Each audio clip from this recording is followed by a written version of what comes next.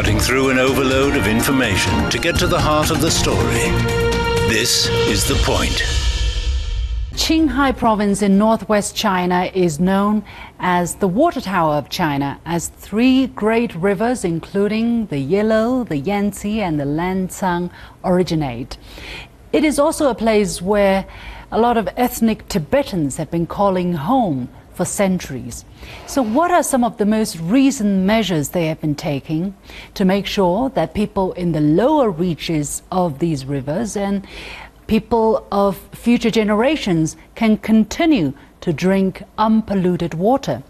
Welcome to a special edition of The Point with me, Li Xin, coming to you from Xining, the capital of Qinghai. My guest today is Dongzhou Qunpei, Secretary General of the Snowland Great Rivers Environmental Protection Association.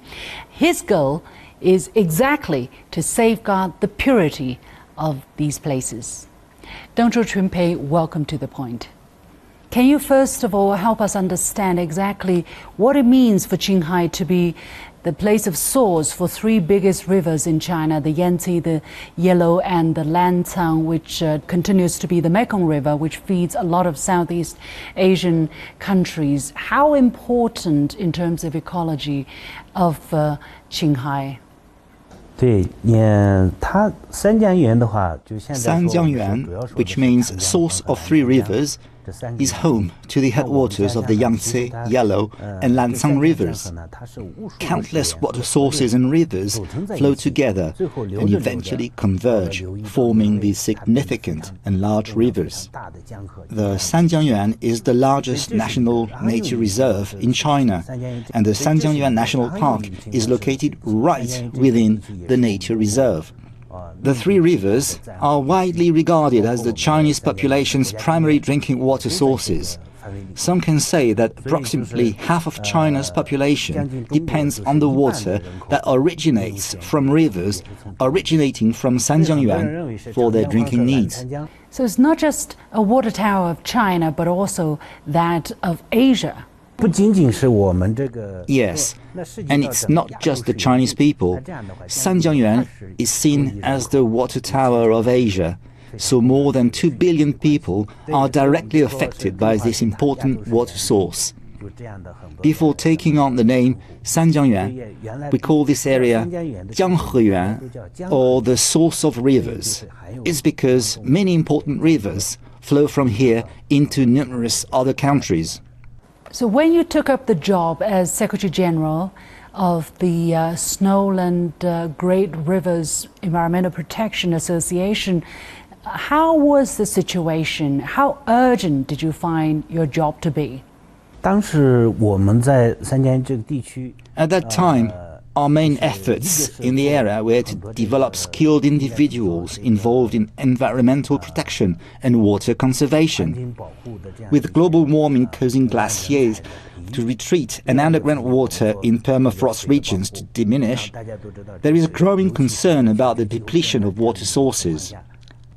However, the residents in the water source areas haven't fully grasped the concept of a water crisis. They still feel a sense of security as living in these regions, believing that even if water scarcity becomes a global issue, there will still be water in our water sources.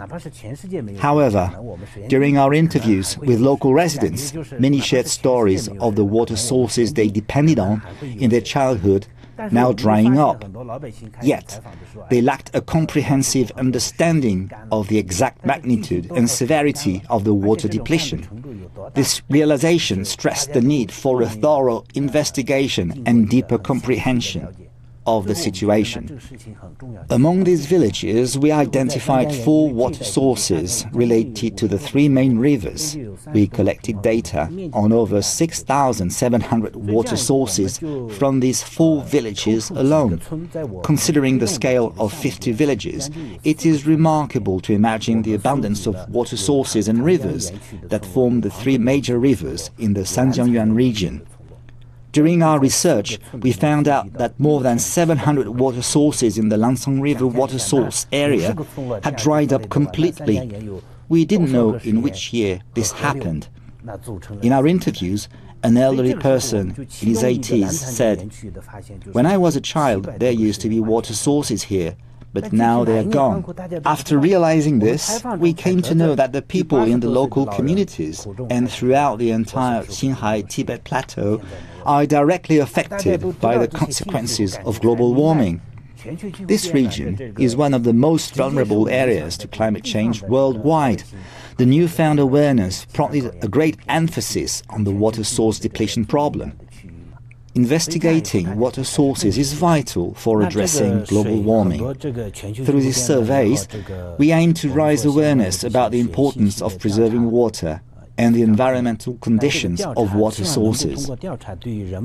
During our data collection process, we encountered instances of water sources drying up due to climate change.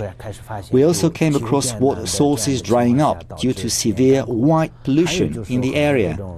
Some water sources were not given enough attention and were damaged by road construction carried out by certain project teams.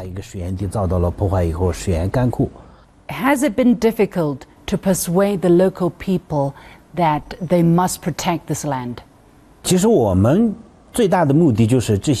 Our goal is to preserve these water sources not only for our generation, but also for future generations. Our main objective is to protect the environment and ensure the safety of these water sources. However, we've realized that involving people with a strong emotional connection to the water sources might be more effective than relying on those without such a connection. You have been implementing a project called Zero Waste, literally meaning that the local people do not consume products that will leave waste, especially plastic waste, in the areas where the great rivers originate. Now you have reached to 2 of the 3 rivers, and you have reached over 1,000 people, over 220 households. Exactly how did you started that idea? Why did you think it was important? The project aims to protect water sources currently facing pollution from plastic waste. About 30 years ago, the Sanjiangyuan area had minimal garbage due to the lifestyle of the local residents, which was closely connected with nature. However, over the past few decades, industrial development and changes in people's lifestyles influenced by the media have resulted in more garbage, particularly disposable food packaging and utensils. People now use disposable bags and chopsticks, consume packaged and carbonated beverages, and discard empty bottles, contributing to a significant increase in white waste pollution. The people residing in these critical water source areas have the power to both protect and potentially harm the water sources. We so thought, did this happen due to people's mindset? We began telling local people that white waste should not be thrown away. We weren't sure whether local people lacked environmental awareness or were simply uninformed. I found out that 30 years ago, the everyday things that local people used produced little garbage, whether given to them or used by themselves. They drank boiled milk, which came from yaks. Even when they had esteemed guests or visitors, they made milk tea and served it. So harmful, unhealthy, or environmentally damaging food wasn't around that much. What's the biggest obstacle for you in carrying out this project? The real challenge lies in how people choose their way of life. Should we embrace a nature-friendly and sustainable lifestyle, or opt for a destructive approach that goes against nature? To make the right choice and to change people's perception pose the biggest project implementation hurdles. I believe it's not just our locals, but many others face this challenge too. The environment we inhabit has never asked for anything in return. We have lived on this land for generations, and it's important to appreciate and protect it. This concept is easy to grasp. In the past, there was a harmonious way of life that revered nature and respected all forms of life. This mindset has always been ingrained in our local culture. It may seem like we're under a lot of pressure, but the real pressure is on the local people who actually adopt these zero-waste lifestyles at home. Out of over 220 households, not a single person is unwilling, passive, or forced into it. Everyone willingly and actively participates. Their culture, beliefs, and their mindset play a major role in their choice.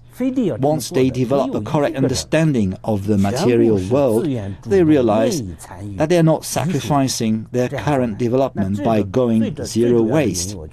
They're actually opting for a better and healthier life.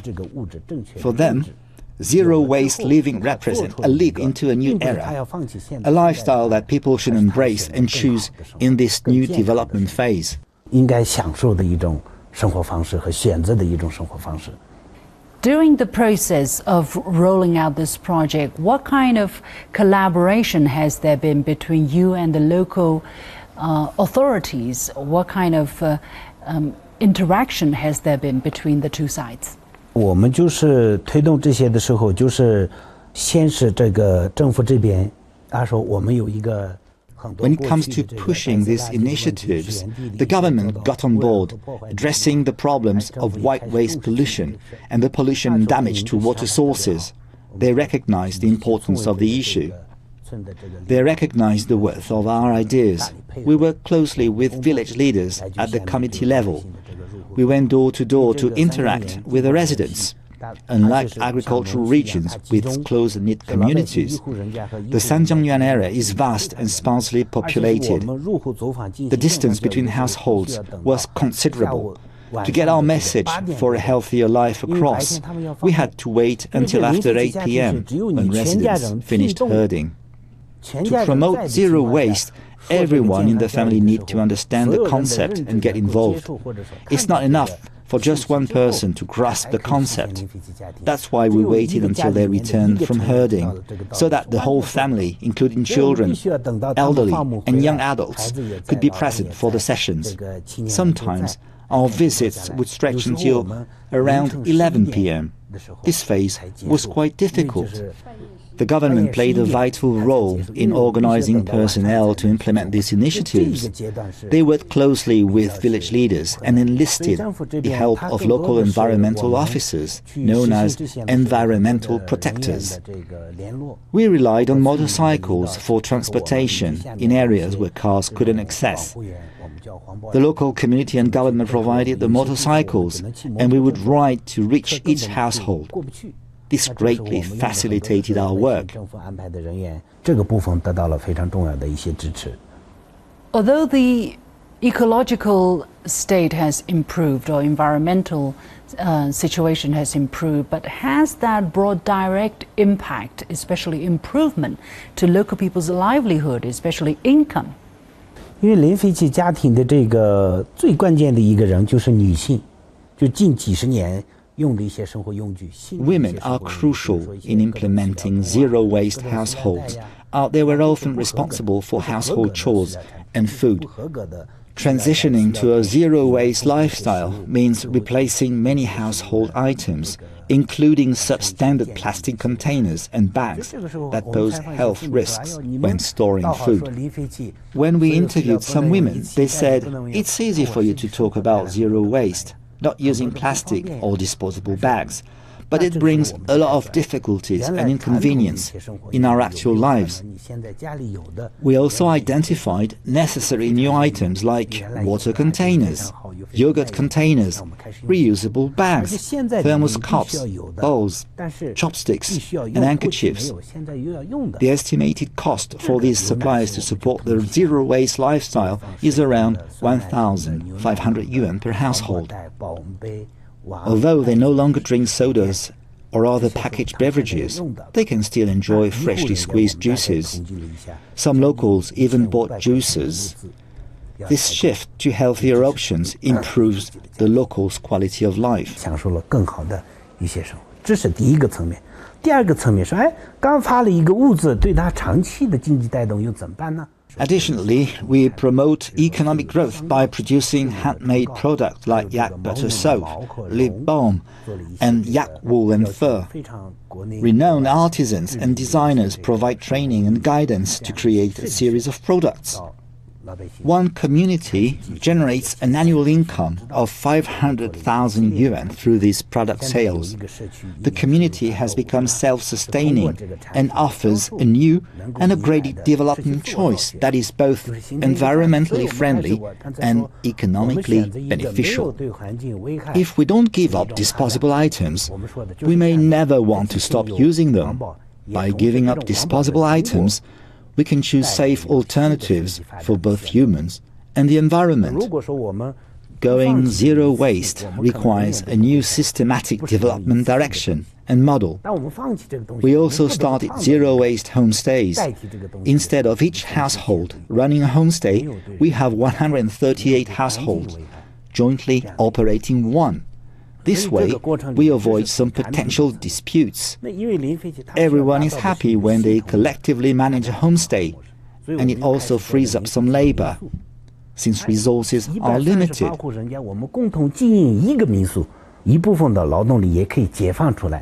What kind of inspiration do you think your projects can provide to areas that face similar heritages and challenges? 我们从自己的感受层面来讲的话，就无论换到任何一个环境、任何一个地方，我们现在提到的就是说，我们说山干净、水干净、人心干净。 Based on our personal experiences, no matter where we are, we value clean mountains, clean water, and pure hearts. Our goal in any development model is to protect the environment and people. Approaching tasks with this mindset leads to innovation and new possibilities. While we don't have specific plans or suggestions now, we deeply respect and appreciate nature, knowing it's not just for us, but for future generations too. It's not about depleting the resources for our own pleasure. Therefore, with gratitude and a selfless mindset, we aim to maintain our original purpose when choosing how to live and develop. Our practical experiences have shown positive results so far. 到目前为止，我们自己的实践经验里面看到的都是一个比较好的一个结果。 So your goals are attainable, and you'll keep trying. 对，我们是希望能够这样的路是持续下去。 Yes, we want to keep going because what we've accomplished already brings us so much joy, delight, and bliss. 更多的开心。 Why wouldn't we stick with it? If it's that amazing, beneficial, and enjoyable, 这么好，我们为什么不持续性的去做？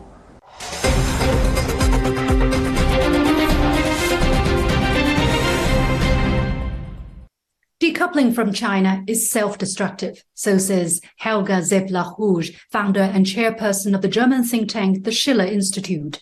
She calls the idea a geopolitical plot, which amounts to economic suicide for Germany, with the European Union and the world economy suffering the consequences. If decoupling from China will lead to further damage, what are her thoughts on the so-called alternative approach of de-risking with China? And as the new Silk Road lady, how does she rate the BRI 10 years on? Has it proven to be the new world land bridge like the ancient ones? Ms. Zepp-Larouche, welcome to The Point. You have said on various occasions that to decouple from China, there will be potentially enormous cost. What exactly do you mean by that? How enormous would the cost be? Well, first of all, I don't think it's very practical given the fact that the economies both between Europe and China and the United States and China are so interwoven that, you know, it's like cutting your own hand off when you do that. Furthermore, I think that, you know, the Western financial system is in a terrible condition Bloomberg recently mentioned that 4,800 US firms, banks, half of them are bankrupt. The US debt may default, and then that would lead to a worldwide panic, unemployment, and so on. I think we are sitting on a powder keg. I think if this policy is continued, the real losers will be the West, because the Western financial system is bankrupt, while other countries like China are based much more on physical economy.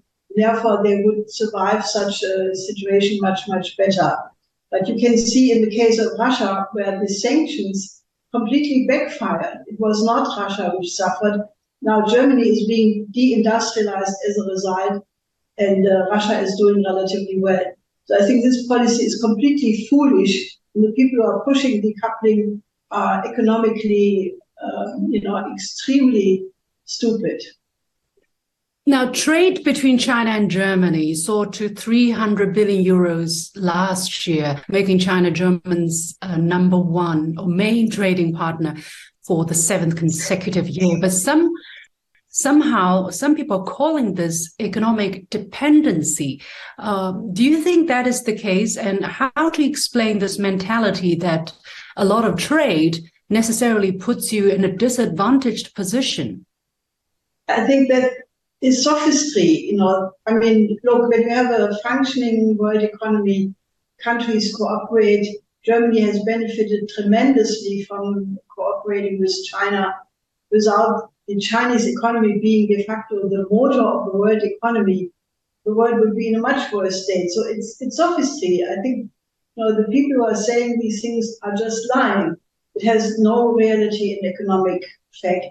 And right now, Germany is completely dependent on the United States. We are now buying energy which is 3 times more expensive than the Russian gas in the form of American LNG.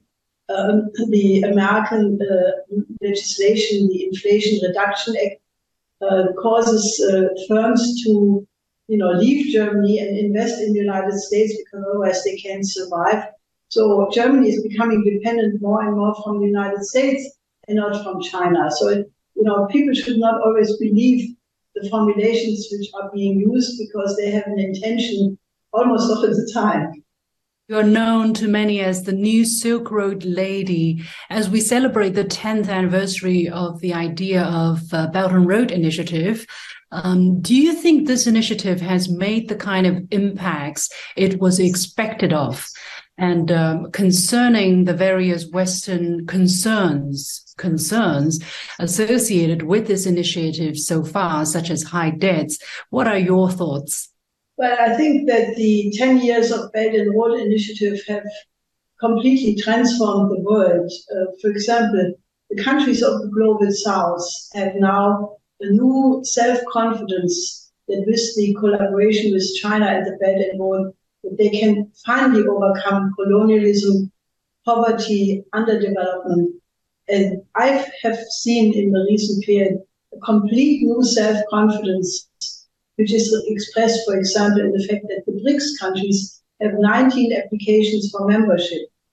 Many organizations of the Global South are now saying they need to take a stronger voice in the shaping of the world, because they represent the majority of the human species. And that, I think, is only to be explained because the Belt and Road Initiative exists, and many fantastic projects have been realized, like the China-Pakistan corridor, or the fast train between Jakarta and Bandung in Indonesia, or the fast train between Laos and Kunming, and many, many other such projects. So I think this is really not to be stopped, and no matter what the West is trying to do, I think that they have lost the game, and China has proven that they do indeed something in the interest of the developing countries, and that the win-win policy is much superior than the policy of trying to suppress others. However, to proceed, to go forward, and to avoid the kind of scenario that you have warned, which is the world falling into 2 blocks, one led by one represented by the US-led West and the other Russia, China, and the global South. To avoid this scenario, what do you think China needs to do in order to proceed to create that kind of win-win? Well, I think that the three initiatives by President Xi Jinping, the Global Security Initiative, Global Development Initiative, and Global Civilization Initiative, together as a package, are the key to solve the situation, because we need a new global security and development architecture which takes into account the interest of every single country on the planet. And the only kind of global thinking doing that comes really from these three initiatives. So I think that that must be discussed much stronger. I would suggest that China should organize a lot of conferences inviting leaders of the global South to express their view. And I'm sure that then, this will have impact on the people in Germany, in Italy, in France, because they do not know what the view is of the leaders of the global South, of the people of the global South. And there must be found a way of breaking that, because if you have only the opinion of the people, and the people really knew what is at stake, I think they would come to the right conclusion, because I believe that fundamentally, man is good.